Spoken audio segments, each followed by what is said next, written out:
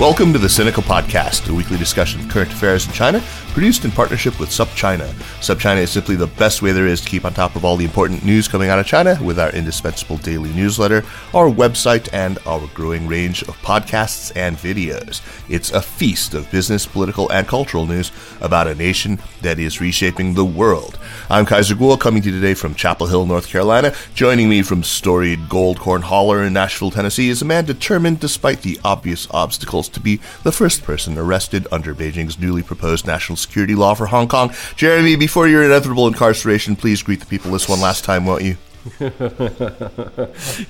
Come and get me. You never know, man. The arm is long. It's long. Yeah, no, it is sadly very long.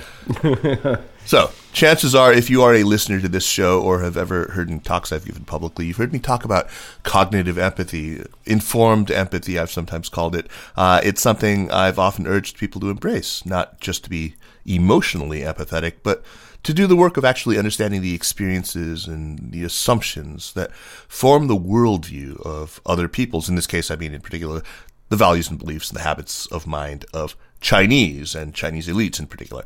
I can think of nothing more important to this project than understanding how it is that Chinese elites interpret history. Not just China's history, but world history as they see it. That is not a world history that is focused on Pericles or Plato or Plutarch, or on Aristotle or Augustine or Aquinas. There is a whole different dramatis personae going on, a totally different geography, different political, religious, philosophical traditions, a very different set of challenges too. That's why I was so excited when I learned that Michael Schuman, a reporter who has lived and worked in China for something like 23 years, was about to publish a book called Superpower Interrupted, The Chinese History of the World. I've mentioned it before on this show while I was reading it. I recently finished it, and today we are delighted to be joined by Michael to talk about it. Michael Schuman, welcome to Sinica. High time we had you on. Thanks so much for having me on. I really appreciate it. Yeah, great to have you. Welcome, Michael. Since this is your first time on Seneca, even though you're quite well known among people who read a lot of journalism about China, your name might not be as familiar to some of our listeners. So could you give us a bit about your background? What brought you to China in the 90s, where you've worked, and the previous books you've published? Sure. I've been a journalist in Asia since 1996. I used to write for the Wall Street Journal and Time Magazine. Now I do a bunch of stuff. I write for The Atlantic, and I'm a columnist for Bloomberg Opinion. And I've written two other books about Asia. My last book was called Confucius and the World He Created, which is kind of a history of Confucius's impact on Asia and the world. And before that, I wrote a book called The Miracle, the Epic Story of Asia's Quest for Wealth, which was a history of Asia's big economic boom over the last 60 years. I'm a big history buff. I studied Asian history in college, and it's kind of like it's part job and more hobby, continuing to read about as much history in the region as I get my hands on. Well, Michael, like I said, I was really psyched when I saw that you were working on this book. And when I started the book, I was torn between this, thank God somebody's finally done this, and why the didn't I think to write this book? So congrats on the publication, and I do hope it gets widely read. But I must say, I'm surprised that no one has taken up this idea before, when it seems like pretty blindingly obvious. What was the immediate impetus behind this, and were you seeing that something was missing in the analysis that was out there? Well, I think it's natural that people in one country or one society tend to see the world around them through the prism of that society, and that includes history. So when you're, grow up in New Jersey like I did, you get a certain history of the world that relates to the society around you. So when you grow up in the West, that usually means you start with like ancient Greece and the Greek philosophers, and you go through the whole history of Europe, Rome and all that stuff, and then you eventually get to 1492 and America and so on. And other parts of the world tend to come into this narrative only when it's part of that underlying story that leads to where you are. And it got me thinking that, other people in other parts of the world, for example, China, have an entirely different story that they learn in school and at home from their parents and on television, wherever else they pick this stuff from, stories about their past. They read different books, they have different philosophers, they have different events that mean something to them, events that are really important to someone like me and you guys living in the U.S., may not be nearly as relevant to someone living in India or China, and vice versa. So this got me thinking that if you really want to understand China and what China is today, then you have to kind of know this whole story that the Chinese know that the rest of us don't know. And if you know the story, then you get a better perspective on how the Chinese today see the world around them, and then what that means for where China may be going in the future. So, Michael, the Chinese government is constantly lecturing us to understand China better and understand its 5,000 years of history. And on the other hand, the basic idea of looking at China's history to get some sense of what China and the Chinese government want right now and how China sees the world isn't completely new. We've had Howard French on the podcast a couple of times, and he wrote All Under Heaven. And you could even include that work of sort of pop politics and history, When China Rules the World, by Martin Jacques, I think, in the category of books that look to history to explain Chinese motivations and ambitions. What is different about your approach? Well, you raise a really good question, actually, right there, because, what is history, right? History, to a certain extent, is what people think history is. I mean, history is always being reinterpreted. And of course, this government here in China right now does a tremendous amount of reinterpreting and rewriting of history. So what I didn't want to do is do a Communist Party history of the world based on kind of the messaging of the current government and current academic thinking in China. I that's what I did want to do. So the thing is, like, how do you begin to approach this subject? And what I decided to do is to look at Chinese, to super focus on certain elements of Chinese history, mainly China's relations with the outside world, China's perceptions of foreigners and the outside world, and the Chinese ideas about where they fit into the world around them. And to get the sense of that, I almost wanted to do it. I mean, you can't do it in real time, but I wanted to go back to these different periods of history and read what Chinese scholars and philosophers and poets and historians were writing at the time, or as close to the time as you could get when events were actually unfolding. So you could get a sense of how the Chinese felt about things throughout their history when they were actually going through it. And I thought this would provide a very different perspective, rather than looking at kind of modern historians going back and seeing how they interpret their history today, to actually read how Chinese saw their world around them as they were kind of living in that world at the time, and to see what narrative that created and where that narrative would take me. So I get the project. I think it's great. So it was more sort of an objective look at the subjective view of history as it was happening by the people who were chronicling it. So you didn't then include, for example, Chinese textbooks from more recent times, or do a lot of interviews with contemporary Chinese people to sort of see what their body of historical knowledge and their beliefs and their interpretations of history were. Actually, no, I didn't. I did not use a lot of modern materials, except when referring to the modern period. I for example, I went all the way back to reading Chinese texts and philosophical texts going back to the Warring States period, as to what those people were writing about their world around them, at the time. And I continued that throughout the entire history. So, the material that's cited in the book from the Han Dynasty period are actually people who were writing about writing at the time, or as close to the time as you could get. I did that purposely to get a sense of what Chinese scholars and Chinese historians and statesmen, whoever was doing the writing, was thinking about themselves and the world at the time. I mean, I did use secondary sources to help me understand what I was reading in these old texts. They're not necessarily self-explanatory.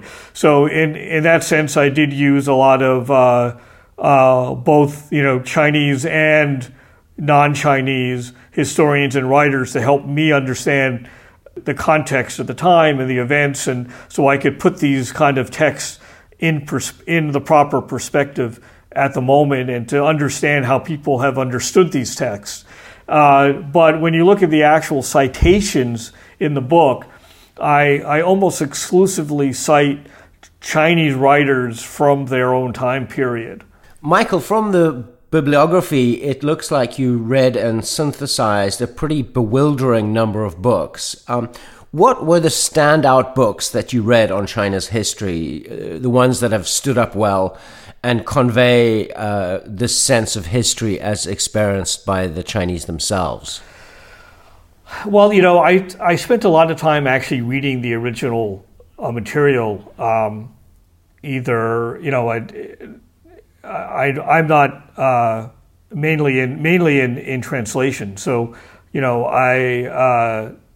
I spent a lot of time with the original sources as much as I could to see what was actually being written about. And in terms of the secondary sources, there's some very, very good books on individual periods. And especially in regard to how China relates to the world. There's a wonderful book, for example, called The Genesis of East Asia, which spends a lot of time. It starts at the end of the Han Dynasty, and it goes through the early period of the Tang Dynasty, and it goes in a lot of fascinating detail about how Chinese civilization was spreading both inside what we today consider modern China, but also to the societies around the region, and how that started the creation of something like a Chinese cultural zone in East Asia, and how East Asia was formed. That was really, really fascinating. There's also a more modern book called East Asia Before the West by a political scientist named David Kong. And he went into a lot of detail into how East Asia worked diplomatically and economically before the West kind of came on the scene and started to dominate the region, and what Asia looked like in that sense from kind of the Chinese perspective.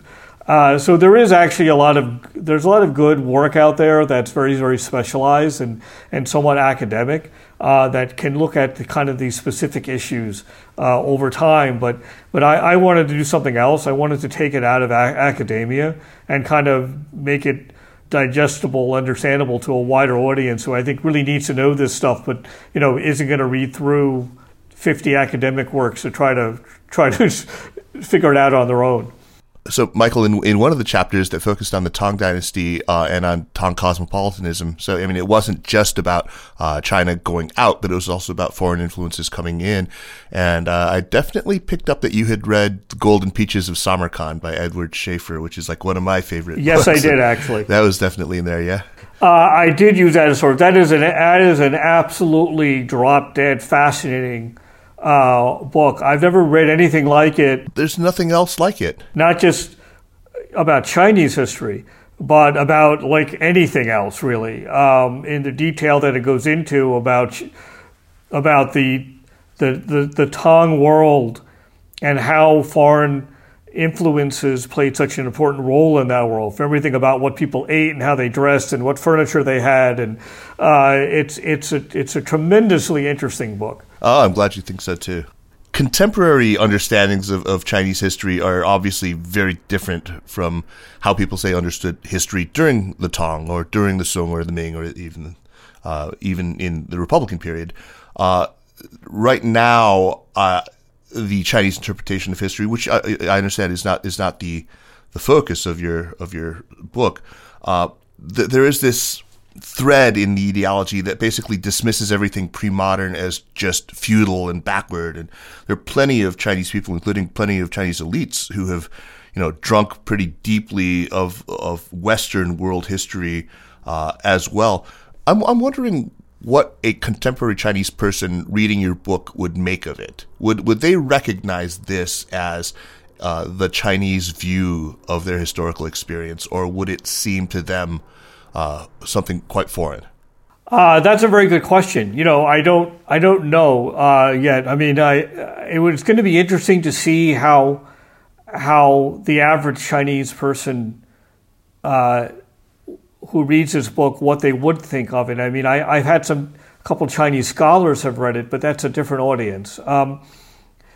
I think when I look at how, for example, the Chinese media and here today and the Chinese government present certain parts of their history, you can immediately start seeing discrepancies, things that if people picked up my book, they may not actually know their own history. I mean, the one thing that, for example, stands out to me is the way that the voyages of Zheng He are presented. They're usually sold as a peaceful exploration and trade, in contrast to the rabid conquests of the Western imperialists. And granted, Zheng He did not go off and conquer India, so in that respect, there is truth to that narrative. But what gets left out is that Zheng He carried thousands of soldiers with him wherever he went, and he did engage in military action. And the purpose of these voyages, right out of the official Ming histories, was basically to show Chinese power and to a certain extent intimidate the rest of Asia. And that is something that I think the modern Chinese learning things in school, they're not exactly going to get that side of it. So, yes, I think it would be very interesting I'd love to sit down with a bunch of educated Chinese after reading my book to see what they thought, and to see what maybe they gained out of it, or maybe they thought I was dead wrong. I mean, it would be a fascinating conversation. Indeed. Michael, we hear a lot about American exceptionalism, but your book is concerned with what you might call, or maybe you did in fact call, I don't remember, Chinese exceptionalism. How would you describe Chinese exceptionalism? That's interesting. I do actually use the term Chinese exceptionalism, and in some ways it is remarkably similar to the American version. The American version is this idea, right, of the city upon a hill, right, the guiding light that's going to bring liberty to the world, and that Americans feel that they have a mission to change the world. The Chinese, especially the very early Chinese, going back to what Confucius said, and it felt in a very similar way, that they felt that they had a superior civilization, that basically the civilization that they had was civilization, that there was nothing else. They had civilization, and by therefore definition, everybody else was uncivilized, which is where the term barbarian comes from, which you often see in translations of Chinese texts. But they also felt that Chinese civilization was transformative. It had a transformative effect, that if you adopted the ways of Chinese civilization, that therefore you could become civilized. And you see that word transform used in kind of official imperial language and rhetoric when they were discussing their relations with the world, that the Chinese are going to transform other people. Chinese, if you learn the ways of the Chinese, you would be transformed. So in that sense, the Chinese mission has these odd similarities with the modern American mission, not necessarily where the Chinese felt that they really could change the world.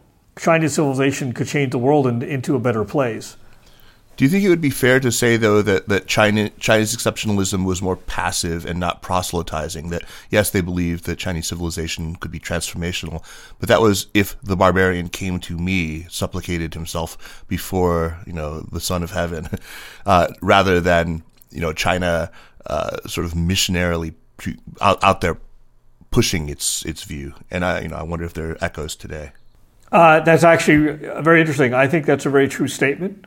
I think generally, when you see how the Chinese kind of managed their foreign relations, it was very much about people coming to China, and that was actually a sign of the more virtuous an emperor, the more peoples from around the world he could attract. That was a sign of the emperor's virtue. So there was always an idea that people had to seek out China and Chinese civilization. It wasn't necessarily kind of the same missionary sense, except there is an interesting passage in the Analects, and I do not have it memorized. I'm sorry, like so many people did for so long.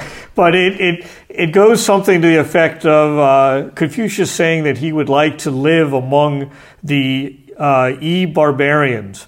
And someone listening says, "Oh, well, how could you deal with them? They're uncouth, they're barbarians." And his answer was something to the effect of that if a sagely person lived amongst them, how could there be any uncouth behavior? In other words, if some Chinese gentleman was going to settle among the barbarians, and the barbarians would learn from him, and therefore they would no longer be barbarians.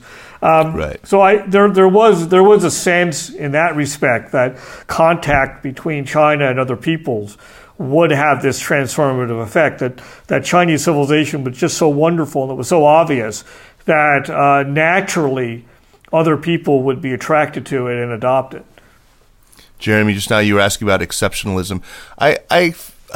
There's this guy I knew in Beijing named Greg Blandino, and I remember he once said, I thought it was really true. He said, American exceptionalism and Chinese exceptionalism are very similar in that they're both, built on this hubristic notion about the superiority of their own civilization. But the difference is that American exceptionalism believes that American institutions and values are true for everyone and ought to be true for everyone, whereas the Chinese believe that theirs are so specifically conditioned by their own historical experience that y'all might not even bother because it's not going to work for you, which is, I thought, pretty funny. That's actually a very interesting point, because the Chinese did develop this idea. I mean, going back to the Han Dynasty period, this idea of the historian Bangu, right, where it was the inner and the outer world. Right. The Chinese experience especially with the Xiongnu, the northern steppe people that they had these massive war with over a period of decades, they kind of came to learn that, well, you know what, maybe not everybody is going to be Chinese, that there are basically barbarians who are so barbaric that they will not necessarily see the wonders of our civilization, and they will stay outside of it. And maybe that's not necessarily a bad thing. They have their own way of life and their own reasons for being that way. So, yes, I think you're right. I think Americans think that their ideals apply to everybody, where the Chinese were kind of a little more realistic and realized that maybe our stuff isn't for everybody, but we wish it was. Michael, one of the big areas of contention between Chinese and Westerners in their understanding of Chinese history, I don't know how many times I've gotten into this with people, is the issue of how continuous Chinese history actually is. You find Westerners and occasionally some Chinese arguing against the notion that the China of today is in any meaningful way continuous with the China of the Han Dynasty, given the centuries-long interruptions that we've seen, particularly from the whole late 3rd century all the way up until 589. What does that matter? Does it change anything in the way that China looks at the world today? Does it change anything in China's ambitions? I mean, if Chinese civilization isn't as continuous or ancient or cohesive or even definable as many Chinese today believe it to be, does it matter whether it's continuous? That's a very interesting question. I mean, I mean, to a certain extent, when you look at the last 200 years, you mentioned this earlier, that, Chinese civilization has not necessarily been continuous, right? I mean, as the Qing dynasty was weakening, and you had all of these new foreign ideas pouring in from the West in the late 19th century, early 20th century, you read the people who were writing at the time, whether it was Kang Yue and Lang Qichao and Sun Yat-sen and these people. I mean, they basically thought Chinese civilization was a problem. That Chinese tradition was getting in the way of China being a modern society. When you read the founders of the Communist Party, they thought more or less everything had to go. You need to have a total change of Chinese life in order for China to join the modern world. So in that sense, right. And actually, that's why my book is called Superpower Interrupted. That's the interruption I talk about. It's not an interruption in political power, military power. It's an interruption in this civilizational power that China has. And that's a great phrase, civilizational power. That's a great phrase. Because that was really the foundation of Chinese power through its entire history, right? I mean, as you know, China was not always politically unified. It was very often not a very strong military power. I mean, the Chinese got beaten up by just about everybody at some stage. And but what was the source of Chinese power? Well, it was still basically the foundation of civilization in East Asia. And that didn't change until the arrival of the West, and not even actually the arrival of the West, because that was in the 16th century. The dominance of the West starting in the late 19th century in Asia. That's when things really changed for China and the Chinese world. So in that sense, Chinese civilization has not been continuous anymore, and the Chinese were at war with their own history, at war with their own civilization. But to a certain extent, I think now maybe you see some of these ideas coming back when you see how China is responding in this kind of this pandemic world. The messaging from the government that it's kind of that China is exceptional. Look how we defeated this virus and other countries weren't able to do it. Look at how we helped the world with masks and other countries didn't have them. Our system is superior. We're a superior civilization. It feels to me that some of this old messaging that you could hear all the way back before the Han Dynasty. The topics have changed. The spirit of it can sound extremely familiar when you go back and read what people were writing. Chinese were writing 2,000 years ago. I mean, I think one of the reasons why a lot of Westerners and some Chinese react against the idea of a continuous history of China is, first of all, 5,000 years, the cliche is a number that is not supportable. Perhaps not that easy to defend. It's not supportable. And the other annoying thing, I suppose, is that, for example, in the last couple of weeks, Hua Chunying, one of the foreign ministry spokespersons, has referred to America having less than 300 years of history. And in the next tweet referring to the West and Western media as though it's some kind of whole and complete entity. So, I think that there is often this sense of hypocrisy coming out of especially official Chinese messaging, but also a lot of the would-be explainers of China, the sense that, what's good for the goose isn't good for the gander. China can claim 5,000 years of history when convenient, and blame the West as a whole for certain things, but when America does other things, then it's only got 250 years of history. There's a sort of a hypocrisy there that I think makes it particularly delightful to critique the idea of 5,000 years of continuous history. No, it does. I see where you're going with it. That either the United States is and the rest of the colonial offshoots, Australia and New Zealand and so forth, either they are part of the West and therefore are part of this, much longer Western history, or they're not, right? That goes back to the Greeks and, or before, or they're not. Go ahead, Michael. That's sort of a comment. That most terrible of things, a comment, but also a question.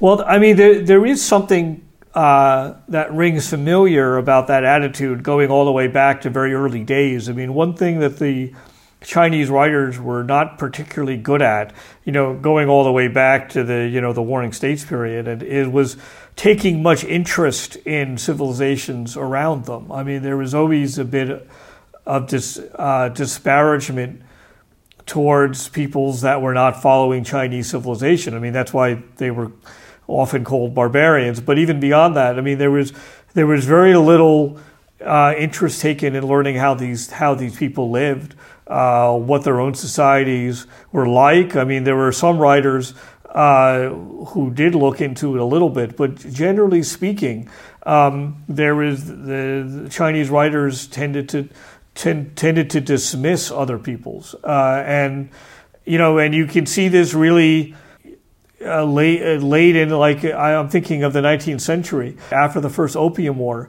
there was a Chinese historian who was basically scolding his own society, scolding his own leaders for being like, you know nothing about these Westerners. We've been around them for 300 years, and yet you never bothered to learn the first thing about them. And that's why we're in the mess that we're in.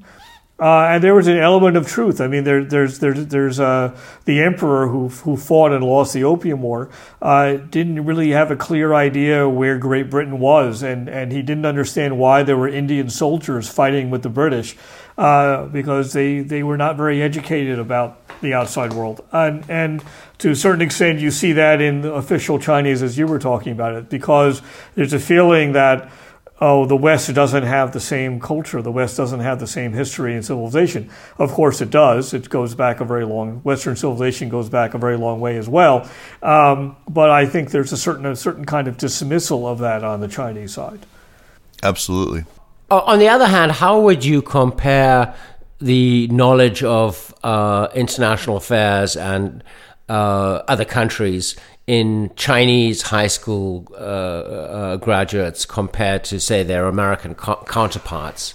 That's a very hard question for me to answer. I've never actually really looked into that, to be honest with you. I've never looked into in great detail how what kind of education in non-Chinese history Chinese are getting in high school these days.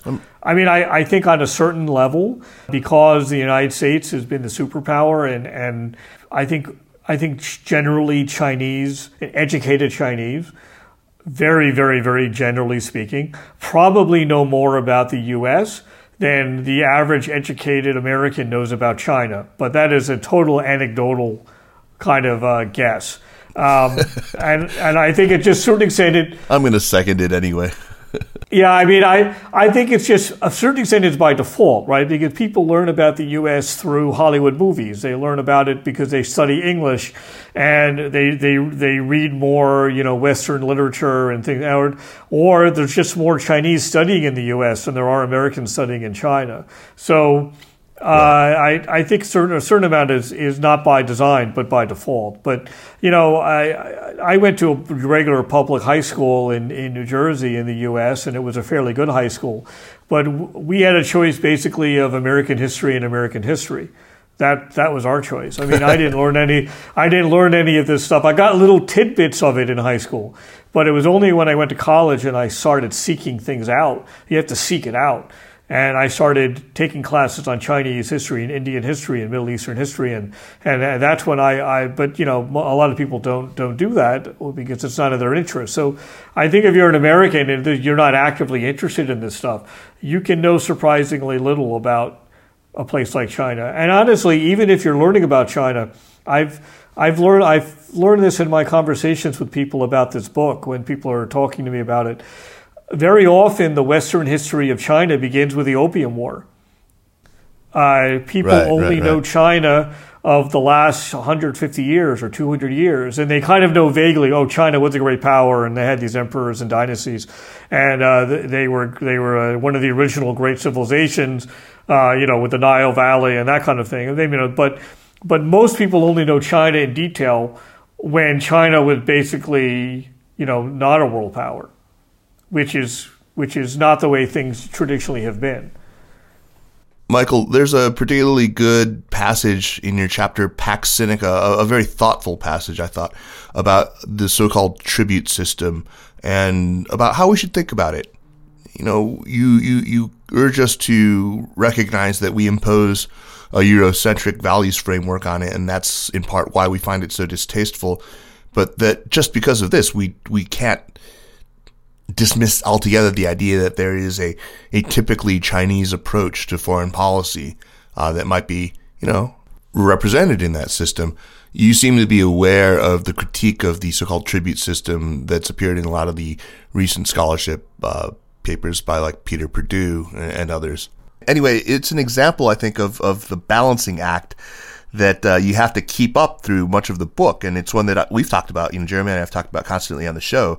I think it's the essence of the art in China watching. You have to have like a good sense of when historical reflexes are still in play, and when you can make broad civilizational generalizations, and when you can't. When it's detached from its history. Do you have a rule of thumb for how you approach this? Because it's a tough one.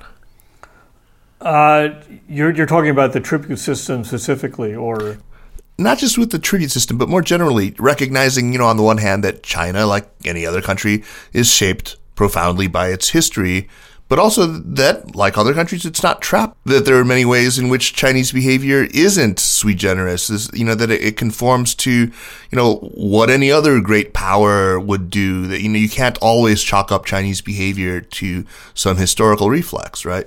Look, I think you have to be flexible in your thinking, where to a certain extent both of what you said is true simultaneously. I know that makes no sense. It's on a certain level, but that's the truth of China. Yeah, I mean, well, on a certain level, not just China, but any society is in part a function of our history and where we came from and what ideas developed and what values developed and historical experiences of a community and how that shape what the society is today. On the other hand, things change, right? Nothing stays the same. So there's always new influences coming in that also affect society.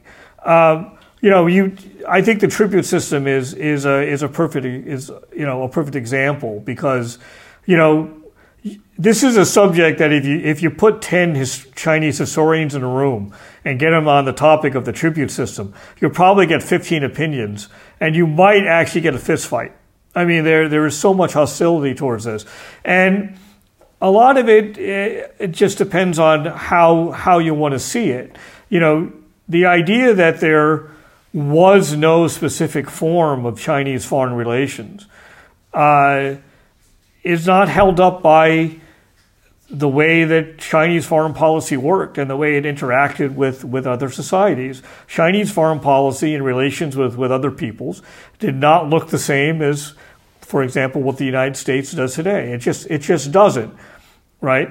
So to say that there is no system, I guess, maybe you could say it, because the Chinese didn't deal with every single society in exactly the same way over an incredibly long period of time. I mean, that wouldn't make any sense historically. So maybe there's no system. But there are certain foreign policy ideas and certain foreign policy principles and a certain way of viewing relations with the outside world that did persist century after century. And that's a part of Chinese history that was then adapted to current circumstances. At the same time, to say, Chinese people and Chinese government were so different than the rest of the world that they simply did not react to the same way of what the Western. That's getting into the inscrutable East kind of stuff, and that's not true either. I mean, people were still dealing with the same issues of trade and diplomacy and power and strategic interests, and so on a certain level, relations between societies had familiar aspects to what you would see in any other part of the world. I think the danger here is just being too simplistic and kind of thinking, China did this and this and this, and that makes China different, and we in the West do this and this and this, and that's how That's how we're different. And unfortunately, things just aren't that simple. So it seems like, I mean, this is a fair characterization, that there's really kind of two missions to the book. One is to help Westerners understand that Chinese have their own subjective world history, and that, it has a whole different set of actors and conditions. The other, though, I thought wasn't as explicitly stated, but I thought it was really interesting, and that seems to be to argue that the Chinese world history that you describe, the assumptions that grew out of that history, it's not delusional. I mean, it's actually based on a real material civilizational disparity that endured over a very long period of time. Is that a fair characterization? Right. I mean, history is part perception and part reality, right? So this idea that you're talking about Chinese exceptionalism, for instance, China was not, always consistently, as actually modern Chinese and I think other people tend to believe, China was not a consistently strong power every year for the last, 3,000 years. That's just not how history works in terms of, its military power or political power.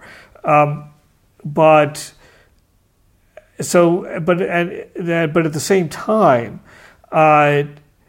there are real aspects and real reasons to why the Chinese felt that they were a superior civilization.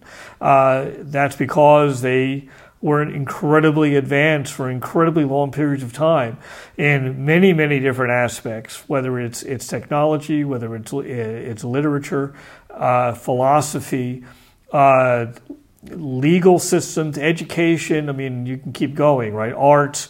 And There's a reason why their neighbors borrowed all this stuff, because if you're trying to, build a kingdom, build a society in Korea and Japan, elsewhere, and where are you going to look to?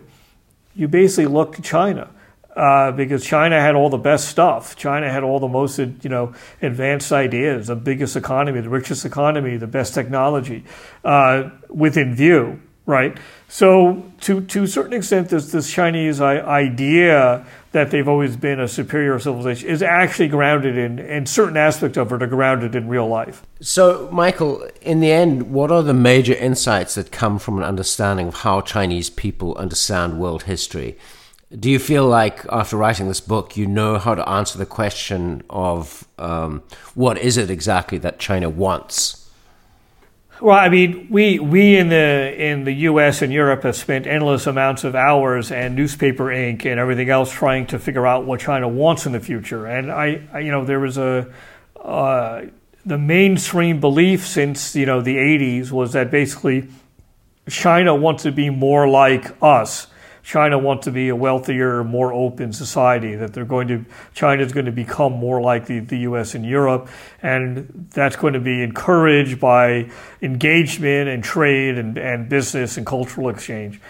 Now, in the last 3 to 4 years or so, now it's changed completely, and we think what China wants is to kind of take over the world in a much more hostile sense, and that China is a strategic threat.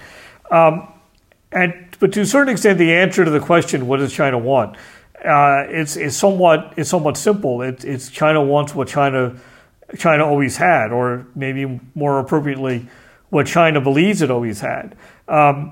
And through large sections of Chinese history, China was a dominant power within its own world, and it was a dominant economy, and it had tremendous civilizational influence.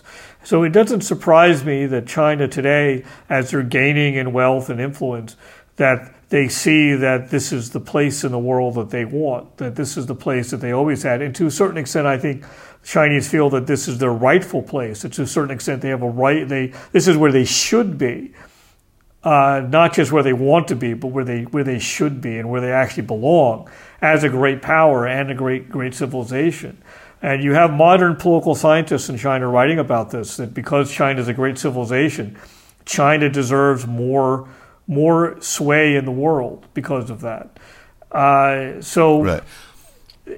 You can, when you understand things in that context, what China does and what China does today and how China sees things starts to make a lot more sense. Indeed. I know you haven't had a chance to talk to a lot of Chinese scholars about this, but I have definitely bounced some of these ideas off of my Chinese friends, my Chinese family. And I don't think I'm misrepresenting it when I say, yeah, China wants, when I say your conclusion is that China wants what China always had. But they would come back to me with, look, the world has changed. The world is not the same as the world of the Song or the Ming dynasties. They would maybe say that you overstate China's ambitions, that you understate the extent to which China is aware of how much the world has changed and how much they've had to accommodate. They would say that the takeaway from the Century of Humiliation and the whole PRC experience is, for one, we won't be bullied again. We're not going to, reoccupy a place of unchallenged centrality in some kind of new Sinocentric world. But they would probably also add that, another vital lesson from the Century of Humiliation is that China can't go back to that kind of smug sense of civilizational complacency, of superiority that made it so weak and vulnerable to predation in the first place. So what would you say to that? That's actually a very good point, because when you look at, again, when I talk about this interruption, the interruption was actually an interruption in Chinese civilizational power, right? I mean, the fact is that societies that traditionally look to China, right, as kind of for civilizational influence in places like Korea, Japan to a lesser extent, Vietnam, other parts of Asia. They don't do that anymore, right? I mean, they're connected to the West. They're connected primarily to the U.S. I mean, Japan and Korea have outright defense arrangements with the U.S. So what happened in this interruption is that it's not just that China became a weakened country. That's happened many times before. The Chinese world was kind of unwound and remade in a new form. And I think that's really the challenge facing China today, is that can they get back all the pillars of power that they used to have? Obviously, they're a very wealthy country and continuing to become more wealthy. So they're on their way with that one. They're gaining more and more political influence around the region and around the world. But when you look at that civilizational pull, that's really not there. And what does that mean? Can China really reassert its power without it? Can China remake the remade world all over again? And that obviously we have no idea. But it definitely makes the situation that China is facing now different than other, let's say, rising dynasties. If you want to look at the current Chinese government as similar to many ways to another imperial restoration, another rising dynasty. Other rising dynasties did not have to deal with this same problem in the way that the modern Chinese government has to. There weren't other challengers in the region. There weren't other civilizational challenges to the same extent as to what the Chinese are facing now. Indeed. Michael Schuman, thanks so much for taking the time, and congrats on the book, which is, once again, called Superpower Interrupted, The Chinese History of the World. It's very thought-provoking, really well-written, a great just sort of overview of Chinese history for anyone who isn't familiar with it. I think it's great, very much worth reading. All right, let's move on now to recommendations, and as usual, let's start with Jeremy. What do you got for us this week? Okay, I'd just like to recommend my colleague Jia Yun, Feng Jia Yun, or Jia Yun Feng as her name appears on our website. She writes about society and culture for us, and if you haven't been following her work, she is often first to report on really interesting social phenomena and trends, internet culture, feminism, LGBT plus issues, and stuff that's kind of at the margins of mainstream news, but is really important for understanding what's going on in China. So that's on SubChina, and you can just look up her work by her name, Jia Yun Feng. She's the one writer of ours whose work I just never fail to read and love. She's just great. I second that one. Michael, do you have something for us? Well, sticking with Chinese history, since that's what I'm doing, I am actually going to recommend that everybody, if you have not, many of your listeners probably have, but I'm going to recommend that everyone go back and pick up a copy of the old Analects, Confucian Analects, and give a read through it again. It's not actually very long, and I guess people these days with the pandemic probably have more time. But there are few single texts about China, or really about anything, that can give you such an interesting window into how a society formed and how people in that society think and see the world, because it still resonates today to a remarkable degree. Confucius and the World He Created. I think that's a sort of a sideways plug for your earlier book, which is a great book, by the way. Thank you. Yeah, thanks. Yeah, I haven't read the Analects since grad school. I mean, it's been a long time. That's a really good suggestion. My recommendation is for an essay that just came out by Damien Ma of Macro Polo under the Paulson Institute. It's called The Frankenstein That Wasn't, a Realistic Appraisal of Today's China. And as the author argues, in the spirit of your book, Michael, I might add, we need to put more China into our thinking about the U.S.-China relationship. Too often, it's just it's this thing that we've constructed that doesn't represent Chinese realities. So it's quite a good essay, a very, very, I think, powerful essay. Okay, that is it for this week. Michael, thanks once again, and best of luck to you with the book and with the coming move. I believe you're making a move soon, yeah? Yeah, it looks like I'm going to be heading to Hong Kong, actually, for a little while. Oh, wow. Out of the frying pan. Jeremy, man, a pleasure as always. Yeah, thank you, Michael. Thanks, Kaiser. The Sinica Podcast is powered by SupChina and is a proud part of the Sinica Network. Our show is produced by Kaiser Guo and Jeremy Goldkorn, with editing help by Jason McRonald. Drop us an email at sinica@supchina.com. Follow us on Twitter or on Facebook at @SupChinaNews, and make sure to check out all the other shows in the Sinica Network. Thanks for listening, and we'll see you next week. Take care.